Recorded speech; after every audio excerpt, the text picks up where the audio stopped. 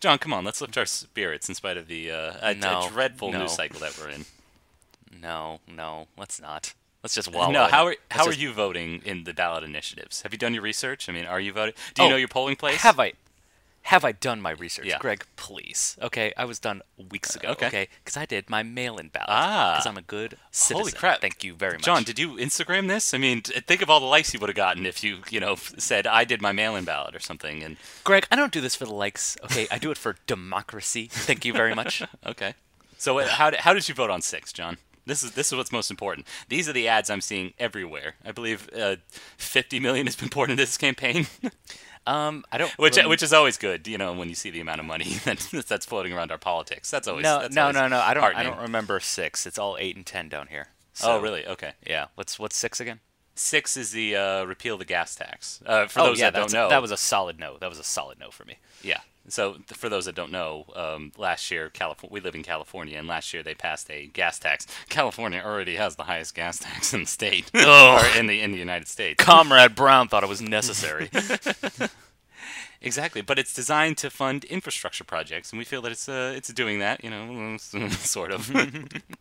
Well, not after a year. Obviously, there's going to be no progress after a year. The Teamsters have to have their mandatory 8-hour break every day, okay? No, John, support our unions, okay? Support the working class. California will become a working class utopia.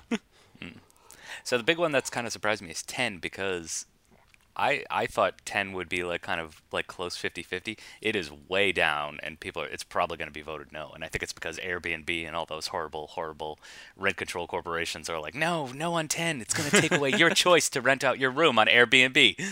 I was suspicious when all the landlords were like, no on 10, no. The state can't possibly control, this property that we're just sitting on. Well, no, it's literally like they're the squatters. Property owners are the squatters. No. It's the state already controls rent control. It's Prop 10 would give that control to more local level. Okay. And so that's what they don't like. They don't like the uncertainty. Oh no! Oh heavens to Murgatroyd. Oh yeah. God forbid anybody feels uncertain about their housing situation. Awful, terrible. Yes, the status quo is obviously working for Californians. Yeah. Okay, so clearly we should make no changes.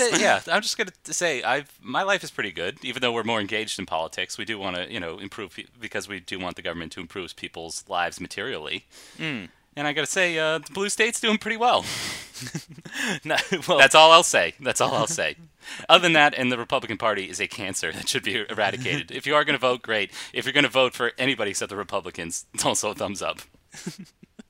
Well, that's kind of the weird thing. I was listening to a podcast this week, and they had a whole segment about how California is the ultimate boogeyman for local state elections. It's like, if you vote this Democrat, we'll start looking like California, a fate worse than death. And it's Republicans have pointed to California as the ultimate boogeyman. It's look at that socialist dystopia.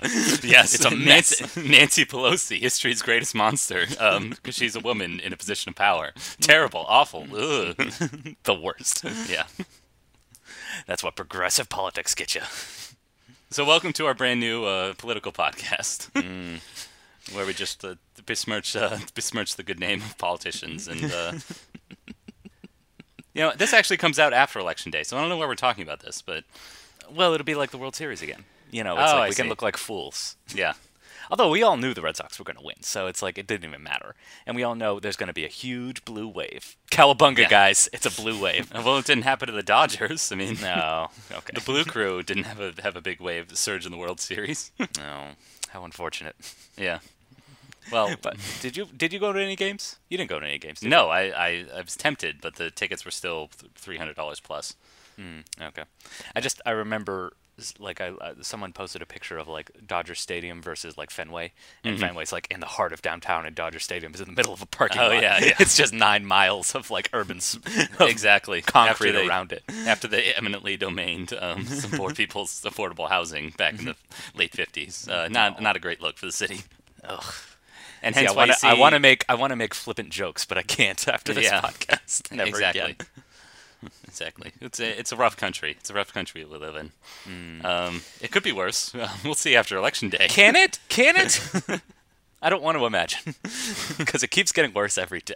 Well, John, I believe we've seen a vision of how things could get worse, but also how things can get better. I guess. Yeah. So, guys, this podcast is basically like Heather's. There's no proper way to send it out. There's no. You try to be relevant, and it just. You're talking about the TV show. Yes, the TV show. Which keeps getting pushed back because of horrible events in the news. It's like that episode of BoJack Horseman. So, yeah, originally on the schedule this week, to celebrate or disdain the second year of Donald Trump's presidency, we decided to watch the 1940 classic, The Great Dictator. Range 95,452. Range 95,452. Yes, sir. And clear. Fire!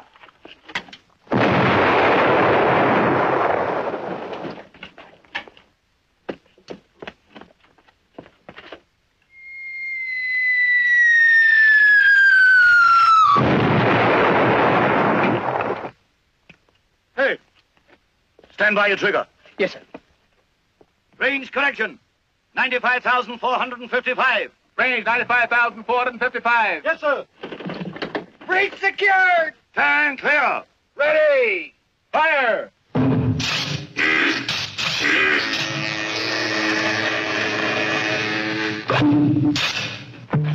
Starring Charlie Chaplin. Yes, I thought it would be a fun little diversion. Unfortunately, the events of this week made it all sadly too relevant. Yeah, we're recording literally the week following a terrible massacre in a synagogue in Pittsburgh.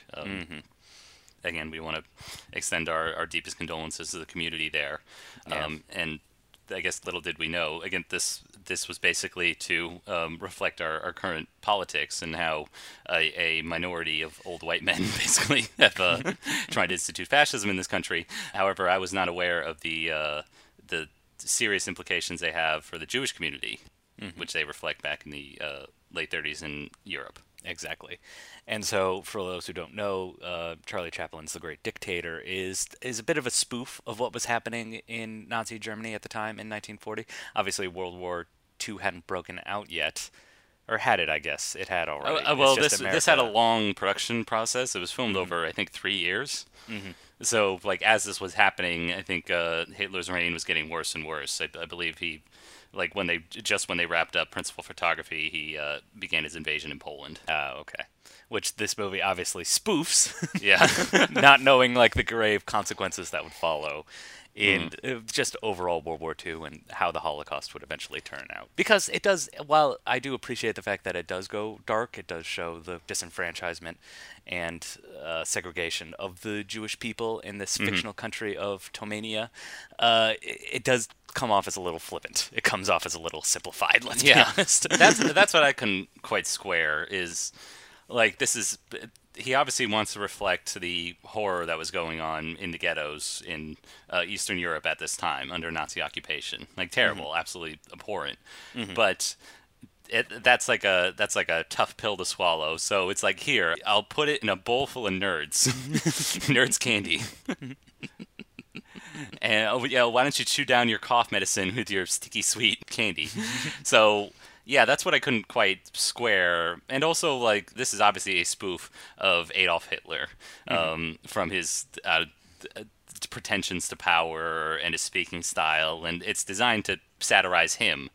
However, I feel like it wasn't as sophisticated as I thought it would be. I thought it would play up like exactly, or skewer exactly what it is that made kind of his reign so terrifying, and him in particular as such a wrong-headed evil figure in history. However, it kind of goes more for the basic level, like slapstick, and also just his speaking style. I mean, nobody would expect, like, oh, we could do, gibberish German, all day, like, and it wouldn't be as funny as it would be offensive. So Yeah. at least under today's climate. I mean, 70 years ago it's a different story. I mean, the other thing too is, yeah, you're right. It doesn't go too deep. It's a very kind of surface level caricature. It does kind of capture his innate kind of pettiness and his innate kind of insecurity, I think, a little bit, but that's about as deep as it goes. Because the other thing too is, like, It doesn't give us a whole lot of backstory. Spoiler alert, this movie's not very complicated when it comes to story. This is very much a Charlie Chaplin joint, which is scenes are kind of bits. They're little vignettes, and they're all kind of like stacked together. Yeah. But weirdly, this movie does try to like wrap it all together with a greater point it's trying to make, but the tonal whiplash that's going on, it's pretty ridiculous. Yeah. Oh, I will give credit for the ambition of it to reflect the terrible state of the Jewish communities in Europe, and also satirize this buffoon, or make Hitler look like a buffoon. So I admire it for that ambition. And I will say, if we can go back to something positive, like still the gags are still good. My favorite scene. They still work. Yeah, my favorite scene is the opening when we're introduced to this Jewish barber. Actually, we don't even know that he's a Jewish barber at this point. As far as we know, he's just Charlie Chaplin. He's the tramp, basically. Yeah. He doesn't consider this a tramp movie, but this is a tramp movie. Yeah. And so we find the tramp thrust into war. He's now a private in the Tasmanian army. And oh boy, hijinks ensue. Do they ever? Well, it starts with this absurdly large gun. Big Bertha. I gotta say, I will admit to like laughing out loud during this first sequence, because this is Big Bertha.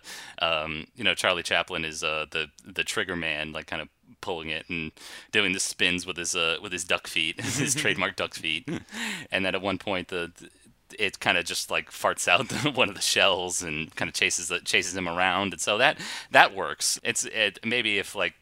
I thought from there the story would proceed to watch this little scrub in the army ascend to his dictator position, but it's following this scene. That's when we turn and we see the state of the ghetto in this fictional country, and we see the plight of these people getting basically terrorized by the occupying force, not being allowed to live their lives or being arrested for no reason. And then we also get introduced to Hinkle.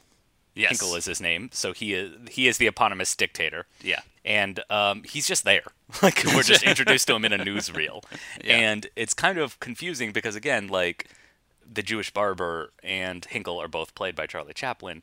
And so, it sets you up. There is one nod, in the credits that basically says, any resemblance between them is coincidental, wink, wink. Exactly, yeah.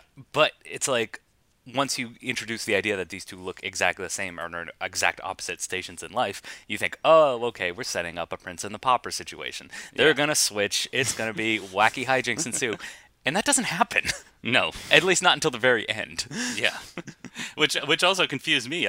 You think that would be the obvious setup, but instead we're treated to scenes of this kind of fake German, which didn't compel me. More slapstick with this great dictator Hinkle, like stalling down the stairs. This moment I also did. I will admit to laughing too after he gives this rousing speech. He steps off the stairs, and also I was wondering what you thought of this. This was. I don't believe this was Charlie Chaplin's first sound picture, or excuse me, if I could use the parlance, first talkie. But he does make I think a concerted effort to make more sound-based japery. Yes, definitely. But I mean, that was also part of City Lights as well.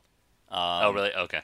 Yeah, I do recall in City Lights there were a few kind of sound-based gags, but again, it's like, for instance, the big scene where it happens is I got a little lost here.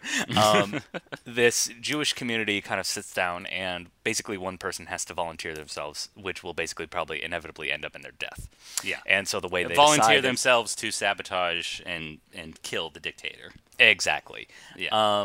And so the way they decide who's going to volunteer, who's going to be voluntold to do this, is that they put a coin in the pudding, and whoever gets that pudding has to do it. It's like drawing straws. Exactly. But the trick is, the person who prepared the pudding, to obviously make fun of them and to obviously get their goats, she put a coin in all their puddings. Well, also, I think she knows what's at stake here and doesn't want them to actually, sacrifice themselves to assassinate the leader. Not that they know that, and again, this is a group of cowards, which also seems a little unfair. They all realize that they get the coin, and then they're all trying to hide it, and they're all trying to swap it. And the Jewish barber, the tramp, he ends up getting more coins, but the way he hides them is he puts them in his mouth. And so whenever he hiccups, you hear the clanking of the coins in his mouth or stomach, wherever they end up. Okay. And I do recall there being gags like that in City Lights. He swallows a whistle. Remember right, that? right, yeah. Yeah, so there is those kind of like sound-based gags. And that's kind of the weird thing about this movie. You say he plays up the kind of talky aspects of it. I feel like he still tries to make it as much of a silent movie as he can. No, I think he does. I would assume that's where he started. Maybe it's a difference of expectations. I thought he would have started with this vision of a silent movie with little dialogue scenes kind of put in, but and maybe that is the case. But when I said more sound-based gags, I also meant in the dialogue because what really stuck with me was the wacky names. Exactly, the wacky names and then the made-up German. Yeah, the made-up German, which sounds like basically Minion language. Yeah. If you listen to Minion, it's basically a combo of French, Italian, and like English nonsense. Yeah, a lot of food-based words too, Yeah. so that way it's recognizable. Yeah, so you just hear him say like sauerkraut. Yeah. Cheese and Krakens. Yeah. And same with the characters. The private who we talked about earlier, his commanding officer is like Colonel Smell Awful. There's also like a Lieutenant Garbage. Yeah, exactly. Yeah. And he meets another dictator from the country of bacteria. Like Wow. I don't know. Yeah, I don't know if that tickles anybody's fancy today, like 80 years later. But I like the little commitment to it, or at least it's better than I expected. Like you're giving a guy a completely new set of tools, and he still does an admirable job of using them. Not just in the visual gags, but also having funny little dialogue like that, even if it is a bit childish. Trappitzhültensekt, der Wiener Schnitzel mit der Lage werden und das Sauerkraut. Hey, der Piluten sagt der Pillerten, ein Tomelia wie ein Strapf, und der Blitzen sagt der Knütz. Hey, ich kleiner Strapf mit der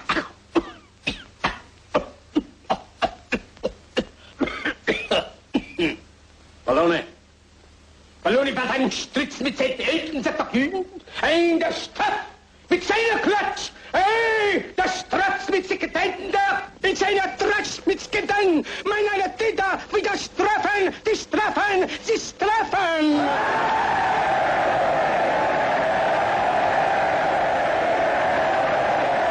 But I mean, again, Charlie Chaplin's appeal has always been broad, but it felt to me watching this as like, all right, one scene for them, one scene for me, because yes, we would get those scenes of the banter back and forth and the funny kind of talky dialogue, but then we would get a scene that's almost completely silent and it's all about the visual gags. The big one I think that sticks out is Hinkle is kind of.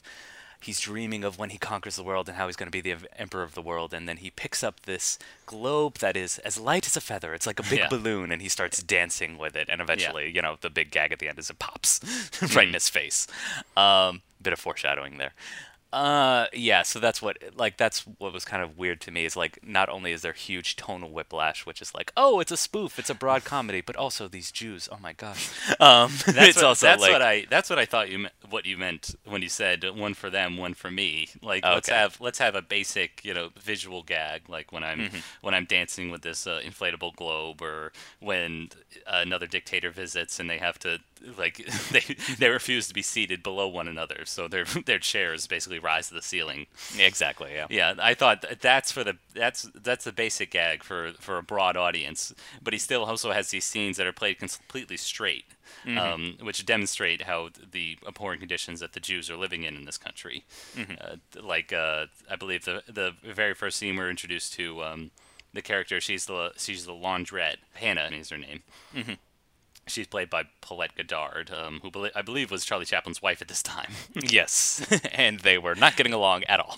No, but I believe this scene we're introduced is that she defies the Nazi stormtroopers, the Tamanian stormtroopers that are actually arresting one of the citizens for no reason, and it's completely it's completely free of laughs.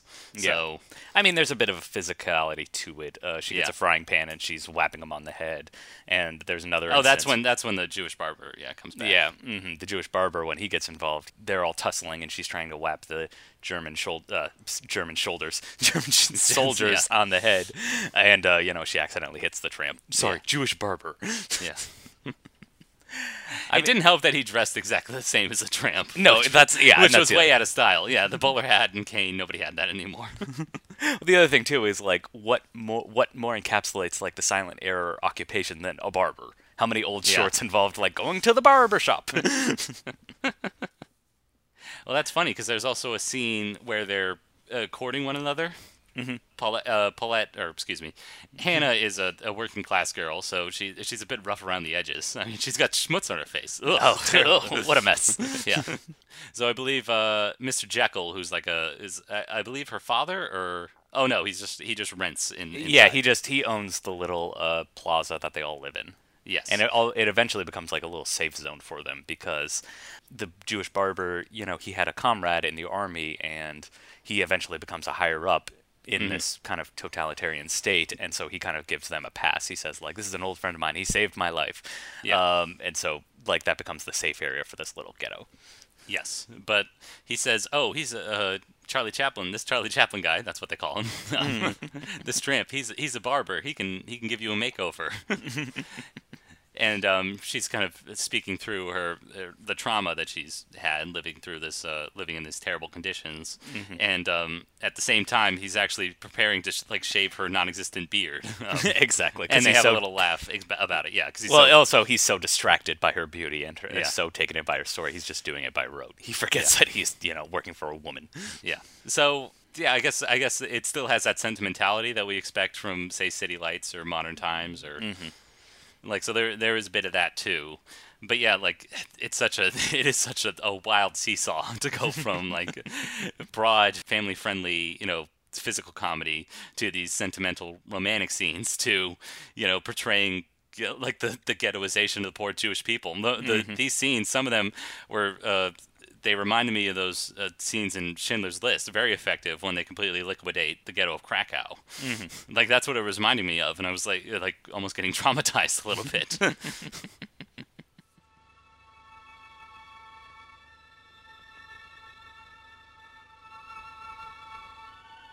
Out Caesar, out Nolus, Emperor of the world. My word.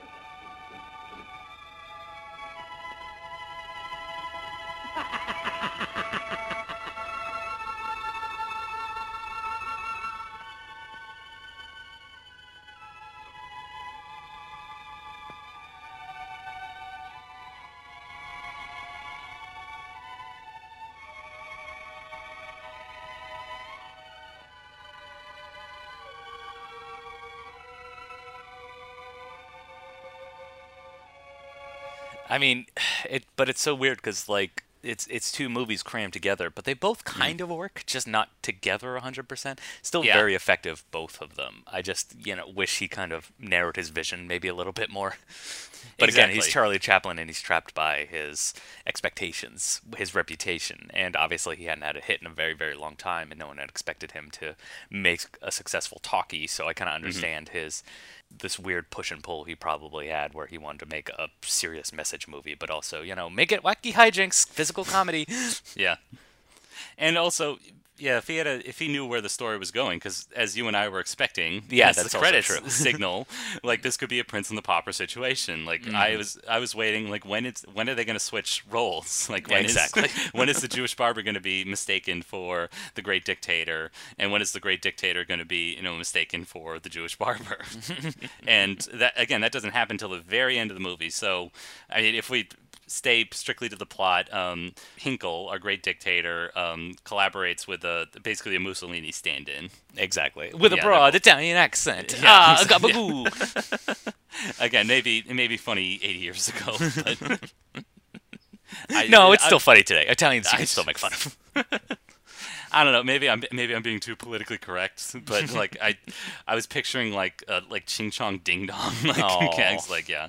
Now, granted, that is explicitly racist, whereas Italians are barely people, so it's fine. Oh, I'm kidding, of course. There goes Greg, virtue signaling again. Yeah. But following this collaboration, they have a big invasion of Austrandia. I can't remember what the name was. It begins with an A. Yeah. Yeah. I kept getting confused because it was like the dictator was from Bacteria. Yes. But the country they were... The Mussolini stand-in was from Bacteria. Yeah, and I think it's like Aetoli or something like that. That's the country they're about to invade, which a lot of Jews have fled to So again, it's the perfect stand-in for kind of like Poland. It's like there's no place safe in Europe anymore. Yeah. Following the big invasion, like the dictator, and this is kind of apropos of nothing, or at least maybe I missed it, but he goes for a duck hunt. Yeah, that's And not so set he's- up at all. Yeah, and so he's They out of- sign a peace treaty. It's kind of Yeah. like a big climactic moment, and then cut to he's on a hunting trip by himself going Yeah. after ducks. Yes, and out of uniform. So obviously the Nazi soldiers, I'm just going to call them Nazis because it's easier. Exactly. The stormtroopers don't even recognize him, and they arrest him, assuming he's the Jewish barber. And this is the first time, like literally, we're 90% through the film, and this is the first time that we've had this case of mistaken identity. And again, it just so happens to be he escapes his concentration camp off screen. It's just like Yeah. a little. The Jewish it's- barber does, yeah. Yeah, a little newsreel. So obviously they're looking for this guy, and then the Great Dictator is alone by himself, and they assume it's him. So it's just Yeah. like this horrible little like cut to. Oh yeah, now we do the switcheroo. We should also explain that the Jewish barber, you said, as you mentioned earlier, did escape this concentration camp. He did it with an old friend named Schultz. Yeah, so Schultz is the person who he saved in the war. They were Yeah. escaping. They flew off in a plane. Hijinks ensued, and I they crashed. I did but they like both that lived. scene too. That is actually very funny, and I'm impressed how they did it because it seemed like they were legitimately hanging upside down for like, Of course they were. Yeah, at least like 2 minutes because it's like a 2-minute scene. yeah.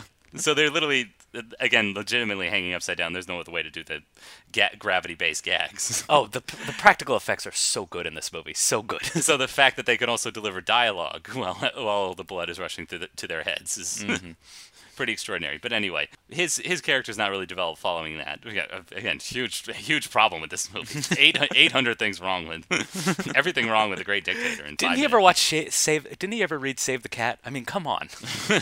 Or I guess he's a barber, so it should be called Shave the Cat. Hey. Great Dictator. Anyway, they escape together, and this is when they finally find a uniform suitable for the barber, and this is when he gets mistaken for the dictator. Exactly, and it just so happens to be the same time where they're about to invade this country, Atoli or whatever it's called. They just so happen they're trying to reach that border so they can escape and permanently be, free. But of course, all the troops are lined up. They're waiting for him for this ceremonial invasion. So he gets in the car, and Yeah. it ends up being this whole farcical incident. Or so you think, until he's expected to give a speech. And he's bumbling. Oh, he's nervous. Yes. But then, tonal whiplash, 180 degrees. John, in the best possible way. No, it's absolutely a great speech. It's just completely unexpected, given the whole tone of the movie. He gives this great speech direct to camera, addressing the audience, and it's very, very powerful. Again, Well, basically espousing the virtues of liberty, fraternity, democracy, and yeah. and basically restoring power to the people. I mean, denigrating this entire. I think I was now. Granted, you and I came in expecting it. That's what also this movie's based its reputation on. It's not just satirizing Adolf Hitler, but also this grand speech. So I knew this is something that he probably wanted to say with the movie, and because Charlie Chaplin is such a sentimental guy, this is a sentiment that he wants to espouse. So just the amount of energy and the way it's shot too. I mean, I believe they tried to shoot it with a literal crowd of thousands, or at least hundreds. Maybe they could fake it. I mean, maybe they couldn't gather that many people, but it is way more powerful when it is just a close up of his face, like looking straight down the barrel of the lens, and saying like, "Yeah, you have to, fulfill that promise." I mean, it's outstanding. It's fantastic. So No, and yeah, also, it's a great speech. I think speaks to maybe why this movie endures for so long. I mean, we've seen this in 100+ episodes of this podcast.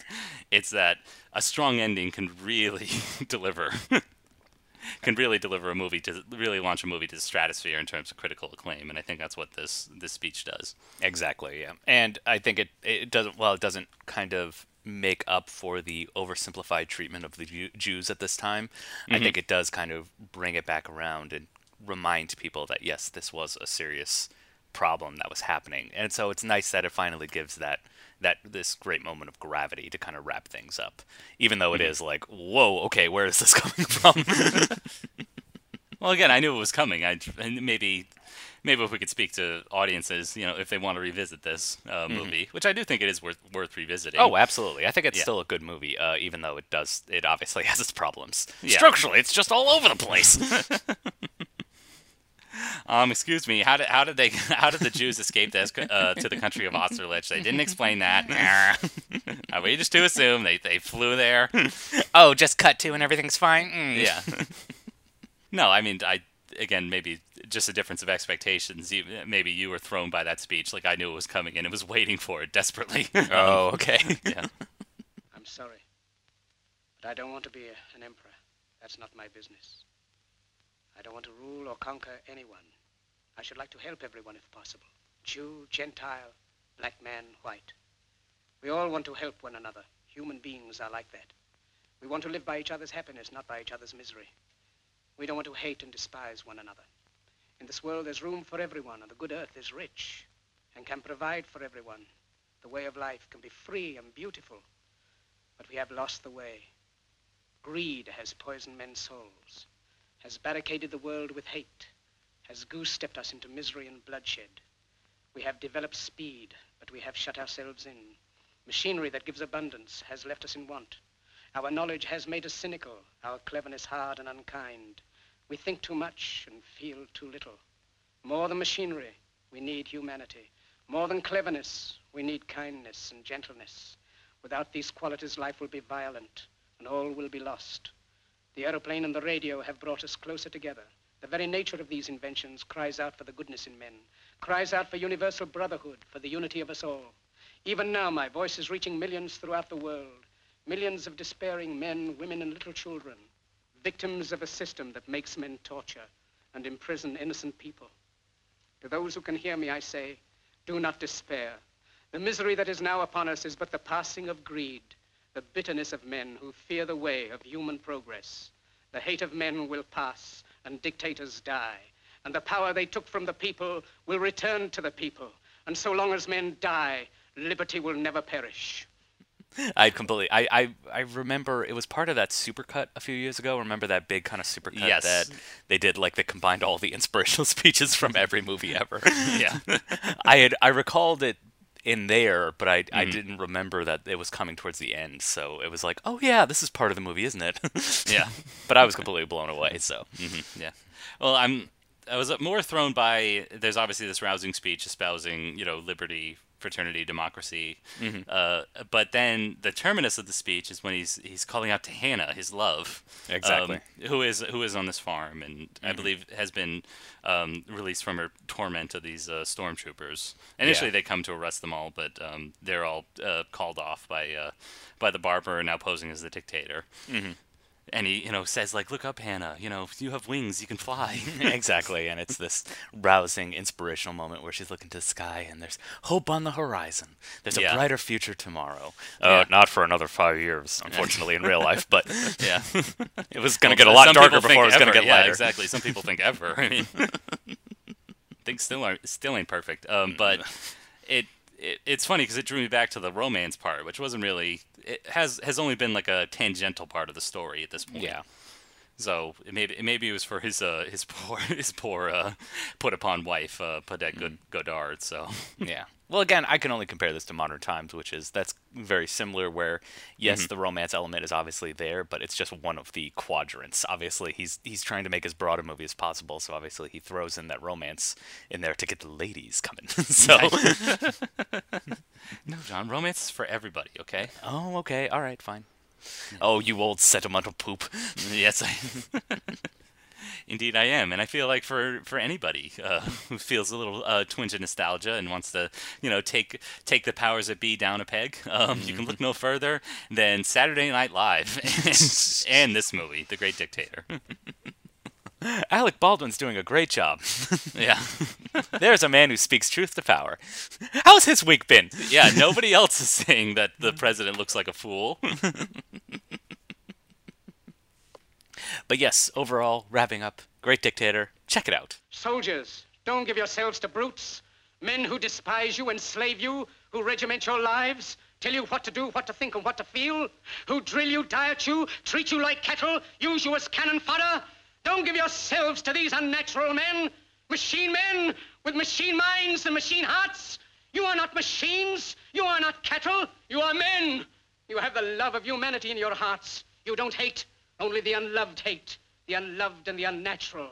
Soldiers, don't fight for slavery. Fight for liberty. In the 17th chapter of St. Luke it is written, the kingdom of God is within man. Not one man nor a group of men, but in all men, in you. You, the people, have the power. The power to create machines. The power to create happiness. You, the people, have the power to make this life free and beautiful. To make this life a wonderful adventure. Then in the name of democracy, let us use that power. Let us all unite.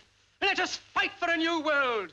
A decent world. That will give men a chance to work, that will give youth a future and old age a security. By the promise of these things, brutes have risen to power, but they lie. They do not fulfill that promise. They never will. Dictators free themselves, but they enslave the people.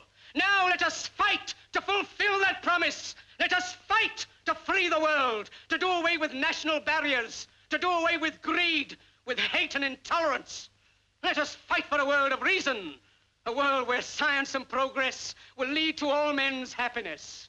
Soldiers, in the name of democracy, let us all unite!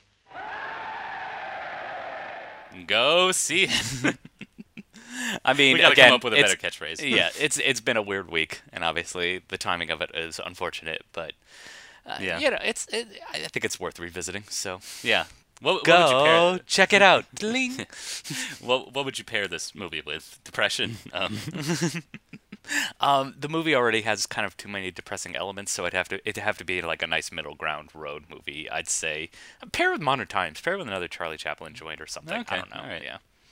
Because again, Charlie Chaplin is his own genre. Yeah. His own weird mixture of genres. So it's hard to pair his stuff with anything else, I think, because it's just such a unique vision. What about a Buster Keaton movie? Maybe. I guess, but Those Buster are- Keaton, yeah. Those Buster are a bit Keaton was lighter. pure. I mean, he didn't. Yeah, because he was pure gag. Yeah. Buster Keaton wasn't trying to reach for like arch sentimentality or trying to convey a message the same way that Charlie Chaplin was.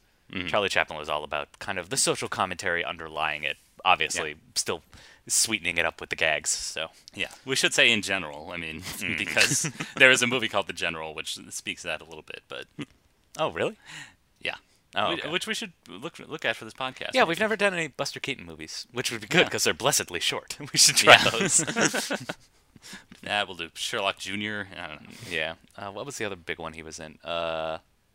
Not Modern Times, but it had a very Safety Last. That's Yeah. the one. I'm Oh, thinking of. that's not a Buster Keaton movie. Oh, really? No, excuse me, that's not Charlie Chaplin or Buster Keaton. Hello. What? Yep. Actually.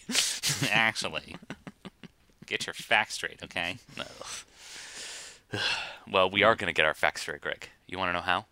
How?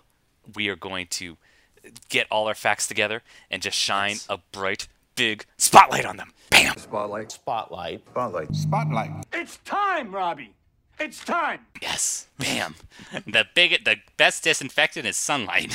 Oh, So we're inviting a neo-Nazi to our thing. we want to hear all sides, okay? I know, yeah. We're gonna destroy them in debate. The solution to hate speech is more speech. Yeah. Hey, speaking of which, has anybody heard from Alex Jones lately? What happened to him?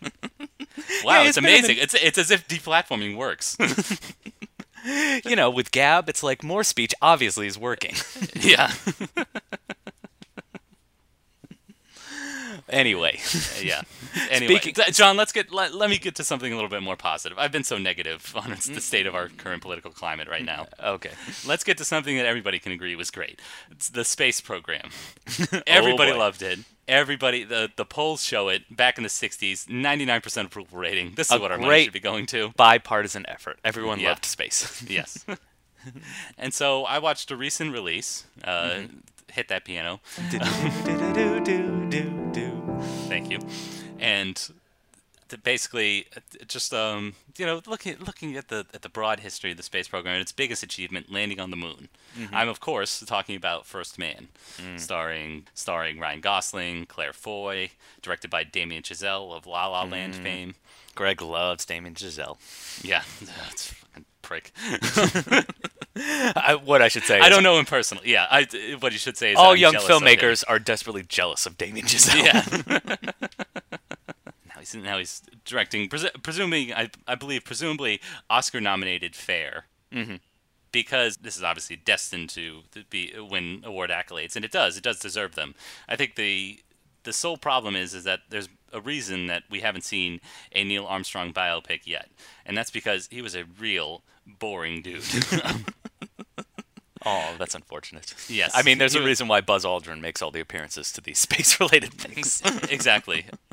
Poor, Neil Armstrong passed away in 2012, but even prior to that, extremely private man, and as the movie shows, very taciturn, very, very stern, and like completely poured his life into his work at the expense, what we assume will be the expense of his family life. We kind of take progress from him being a test pilot, this famous mission where he bounced off the atmosphere and had a crash landing near Edwards Air Force Base. Going also back to the Gemini. Excuse me, it's not Gemini, it's Gemini. Okay. Yeah, that's a little piece of trivial. Actually, Yeah. it's pronounced Gemini according to the NASA scientists. Yeah. I love that sequence in the movie. It's a mission I didn't know anything about, and so it was like a proto Apollo 13. I mean, something went very wrong very quickly, and Neil Armstrong and his co-pilot thankfully saved the day. Yeah. And then finally, what it does expose about the private life of Neil Armstrong is that he and his wife had a daughter who sadly passed away from a brain tumor at age 2. And so that's the emotional through line that we see throughout the movie. For parents, I would advise against seeing First Man because it's, I believe, the biggest emotional carjacking since Manchester by the Sea. Oh, Yeah. go see Beautiful Boy instead. That'll be more Yeah. fun. Yeah. So I think that's the great emotional through line, even though it's not a very emotional story. Again, we're just seeing kind of grim-faced white guys desperately trying to beat Russia. That's the other kind of interesting thing is the thing that keeps propelling them forward is think Ed, congratulations, Ed, you're going to be the first person to complete a spacewalk. And then they turn on the news and, the Russians have already beat them. Oh, no. And of course, the other big emotional through line is that Neil Armstrong makes a lot of friends among the pilots and engineers at NASA, and slowly, one by one, due to their commitment, they do pass away because of accidents and things. The biggest supporting player is Ed White, the great Ed White, played by Jason Clarke, and they. Again, just in terms of the dramatics, is like, oh, congratulations, you're going to be on Apollo 1, Ed. Oh, no. Yeah, and so you're just dreading that scene, and that's a very effective sequence as well. But that all being said, I think the best part of the movie, and this doesn't happen until about 2/3 of the way through, is after the terrible accident that happened in the Apollo 1, on the launch pad at Apollo 1. Neil Armstrong just resolves himself to push forward. I mean, now he's got to step up now that Ed White and Gus Grissom are now gone. And so he just kind of pours himself to his work even more. And there's this great sequence that's played along with this protest song that I'd never heard of before, called Whitey on the Moon. Oh. Which is all about all the problems we're facing, down here. Especially, it's sung by a black man. It's actually sung by Leon Bridges in the movie. He's one of my favorite. He's one of my favorite singers working today. Is this a jazz song? Exactly. Yeah. Damien Chazelle can't hold himself back. He's got. Okay. There's a lot of musical, little musical interludes like this one. I was expecting. Stop. Hey, what's that sound? Everybody, look what's going down. None that obvious. Okay. Well, there is some obvious one. They include a theremin. Oh, okay. Like that classic, 50s sci-fi flying saucer sound. And apparently it was, Neil Armstrong did like that instrument, so him and his composer, Justin Hurwitz, wanted to include it in the score. Okay. But this sequence is so great because it is challenging. It's like we're finally challenging the notion, yes, we want to beat the Ruskies, but at what price? I mean, we literally have people are dying, and our home lives are, in wreck. That's another great kind of aspect of the movie is that we see Ed White's widow, and how much she and her son are kind of traumatized by this. And what's great during this montage, you clearly hear the lyrics of the song, I literally can't, drink at the same fountain as a white man, but hey, Whitey's on the moon. We're sending boys to die in Vietnam, but hey, Whitey's on the moon. I mean, I see no problem with this. Yeah. The moon is cool. The moon is very cool. That's the other great aspect of the movies. Spoiler alert, they do make it to the moon. What? Excuse me. Yes, spoiler alert. They do stage it perfectly in a studio in Brooklyn. Yep. Yep. And the sheeple buy it. Stanley Kubrick makes Makes it so true. Paul Giamatti playing Stanley Kubrick makes a little cameo. Okay. But one of the things I have heard about the movie is that it doesn't super glamorize space travel. Like, it does totally capture the claustrophobia, the fact that they were just, like, thrown into this can and shot into space. Yeah, there's no, like, exterior shots. There's no, like, graceful floating like you would see in, like, 2001: A Space Odyssey. It's all jangly and, like, tight and scary.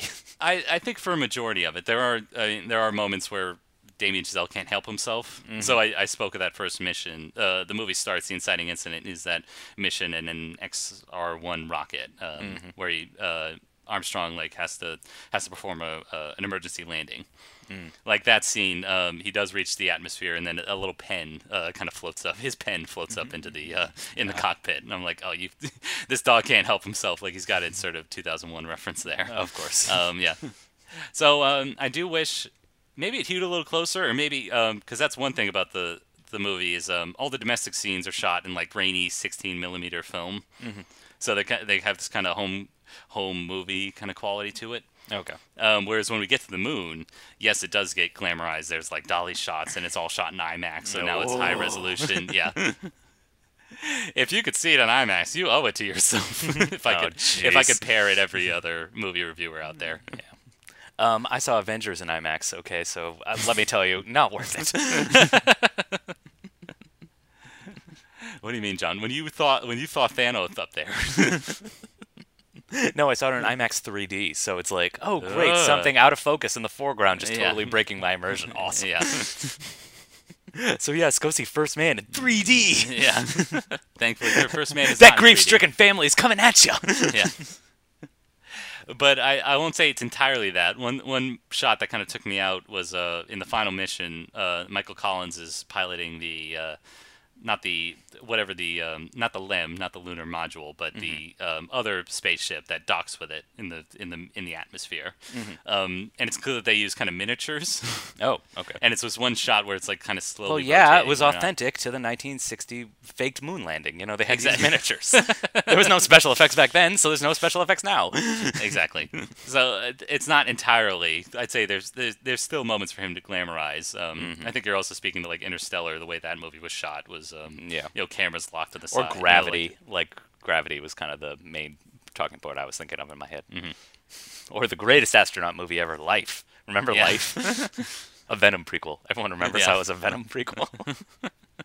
But First Man is still solid entertainment. Again, just a little PSA for parents out there who can't even imagine the trauma of a dead child. So Pussies, I say. Oh God. I'm joking. But if you do want to see all the behind the scenes, all the rip from the headlines, or not rip from the headlines, a grand expose on how they faked the moon landing, perfect. All right, great. Yeah. Of course I'm kidding. All right, they didn't fake the moon landing because the moon doesn't exist. All right, you know this. And the Earth is flat. I know it's an optical illusion Brought on by a larger conspiracy. Oh wait, we're getting into dark territory here. Okay, let's moving on. My spotlight. So anyway, this week I have another video essay series on YouTube to recommend. Oh, great. I know. As if you couldn't. Okay, this one's a little bit different, but maybe not different enough. It's called Captain Midnight. Captain Midnight. I've never even heard of this one. YouTube hasn't even recommended this guy to me. What the heck? So he's unfortunately not too differentiated from the rest of them. He obviously talks a lot about Marvel movies and loves Spider-Man way too much. Half his videos are about Spider-Man, and I do not give a shit. I do not understand why all these nerds love Spider-Man so much. Well, that's how they get the clicks, bro. It's that and Disney. Exactly that. Anything Disney related, they draws in the big crowds. Yep. But the way he does differentiate his style a bit is a lot of archival footage. So where he gets his name from is this old like 1950s serial is called Captain Midnight, and so it's great that he takes that sound cue and that's what introduces each video.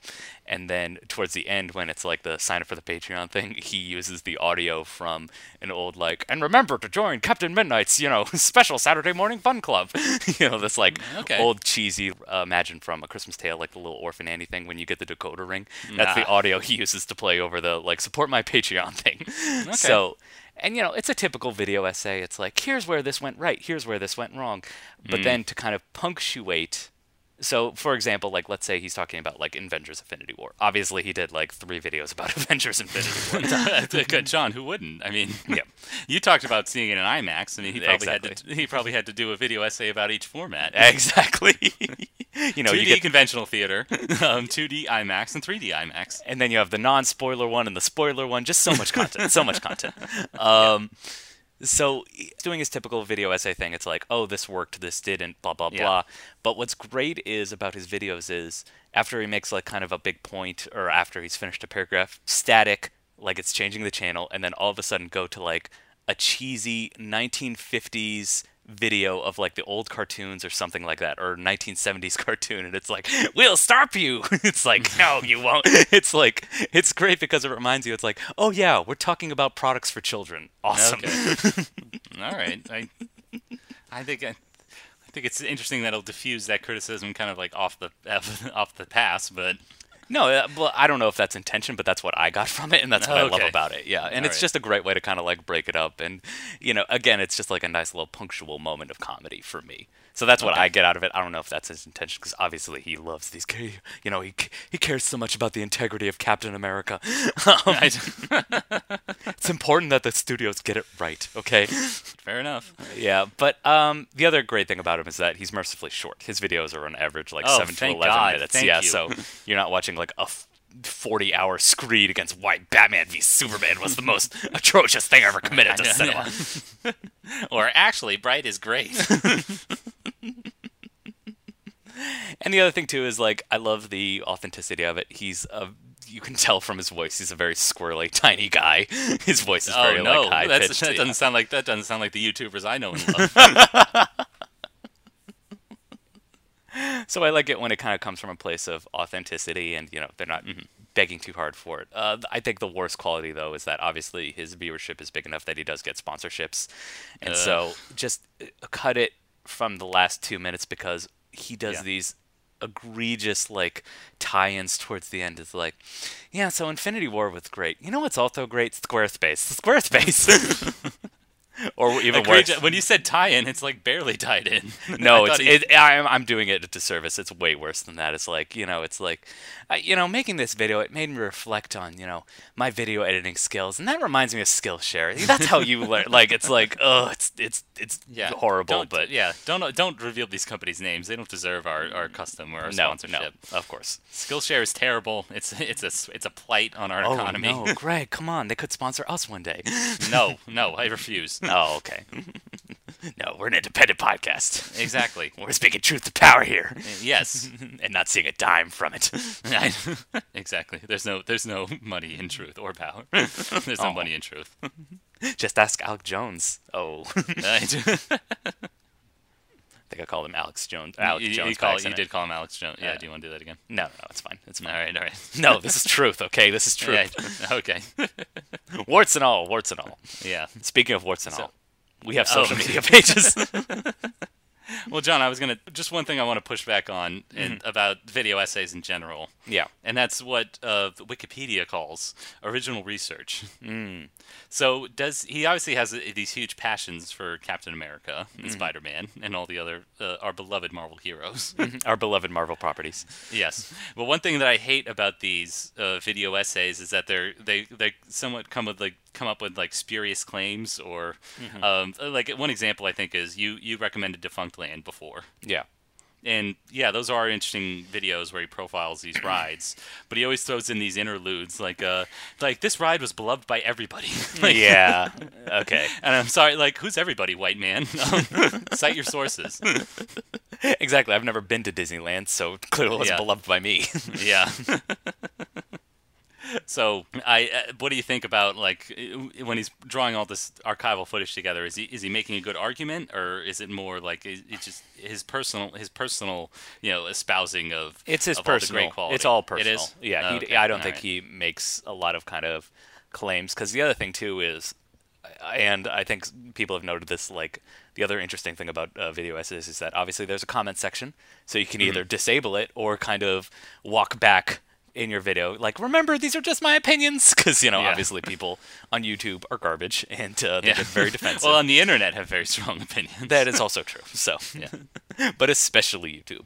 So, yeah, I know Lindsay Ellis, for example. Obviously she's a woman with a lot of opinions, so she disables the comments on her videos. At the very least, she can also draw in like other people who will. Like she interviews folks and kind of like when I say like original research, like it's not. It is like drawing from history and all this other information, and then drawing your conclusion from there. It's not. It sounds like from a lot of these, it like starts from a conclusion I have about the movie Bright or The Last Jedi, and then we'll just use these kind of spurious claims or something. I don't know. I mean, That's the one thing. That's the one thing I don't like about video essays in general. Yeah, I mean, there's obviously a few throwaway lines about maybe the overall critical consensus, but he doesn't kind of go as far to say, like, oh, this is the critical consensus and this is why it's wrong. There have been a handful of times where someone's made another video essay and he kind of responds to that point, but that's only, like, maybe 2 to 3 videos on his overall channel, so I don't think that's a habit he makes of himself, so. Okay. Yeah. Well, check out First Man and Captain Midnight. Greg, that's the great thing about Spotlight, okay? You can take these two disparate things and find a recurring theme, one assumes, if you look hard enough with a microscope. Yeah. It's all about nostalgia, Greg. It's nostalgia, all right? Indeed. It's a powerful force. Yeah. Let me tell you about jazz. No, John, let me tell you about social media. Ah, yes. I get nostalgic when it was just us young people. When it's just us connecting. college kids. Yeah. You had When to I have was a sending- .edu email. Yeah. When I was sending death threats to XX boner man 6420 XX because he called me gay. Of course. I harken back to a simpler time for the internet. Now we have these echo chambers. What happened to the old days when the echo chambers were smaller? Exactly. Where they were really specific. I know. What happened to the old days when, it was just you and your family and you didn't have to talk or even think about anybody else? No, those were simpler times. So to find those simpler times, why don't you follow Aspiring Snobs on Twitter and like our Facebook page? There you won't find any fake news. No, only real news, because it's coming from us. And Yeah. sadly, it's all true. And if you have any questions or comments, you can obviously reach out to us through there. Or if you want to take the direct approach, you can always email us at aspiringsnobs@gmail.com. Yes, we'd be happy to answer any questions. Take your recommendations for new movies. I mean, maybe you don't want to see a movie that reflects our terrible political climate. So Yes. maybe you want to see some escapist fare. So please recommend it to us. How relevant should we be? We don't know. Yeah. Sometimes, political sadly, should we be? sadly, sometimes we're too relevant. So, Yeah. given this week. And then, once you're done with all that, you can go to your podcast service of choice, whether it be Apple Podcasts or Stitcher or whatever. Just give us 5 stars as a simple act of charity towards us. Yeah. Again, you can write it off at the end of the year for your taxes. There you go. Yeah. That's something that hasn't been written out of the latest tax bill. Ah, P.U. those clowns in Congress are at it again. What a bunch of clowns. Again, searing political satire. You get that Exactly. every week from the Aspiring Snobs. Yeah. Although not next week, because next week we're going to be returning to, I think, what this podcast is really about, and that's being film snobs. Okay. Seeing things that Oh, other I'm people sorry. haven't The Great seen. Dictator had too much mainstream appeal. Yes, it did. All right. It was Charlie Chaplin's biggest hit. Okay. So we're looking at things outside of the mainstream so that we can condescend to people later. And I thought, what better way to do that than a film by Mr. Orson Welles? That's right. We're doing Transformers the movie next week. Yeah. No, instead, with the release of The Other Side of the Wind, which has already happened at this rate, but that's fine. We wanted to watch another Orson Welles classic, not Citizen Kane, which we've already seen, but a movie that you haven't seen before. No, I have never seen The Touch of Evil, Or is it just Yes. touch of evil? It's just touch of evil. Okay. So that's what we're going to be experiencing next week. And also look forward to us possibly seeing for the first time, as many people have now, The Other Side of the Wind, his unfinished magnum opus, which is now on Netflix. Finally, Netflix came in and stepped it up, and they just put their dicks on the table and said, Finally, content that's not garbage. "Yeah, this cinema thing, this is ours now." Yep. I'm surprised they didn't turn it into The Other Side of Cloverfield. But Hey, good. That's good. That's good. so yes, look forward to that next week. Thank you everybody for listening. And until next time, just keep aspiring. Keep aspiring Yeah. because it's from France. Let no man forget how menacing we are. We are lions. You're like a big bear, man. This is your time. Seize the day. Never surrender. Victory or death. That's the Chicago way. Who's with me? Clap! Clap! Don't let him die! Clap! All right. Let's fly! And gentlemen in England now abed shall No, my name is the Lord. When I tell our enemies that they may take our lives, but they'll never take our Independence Day.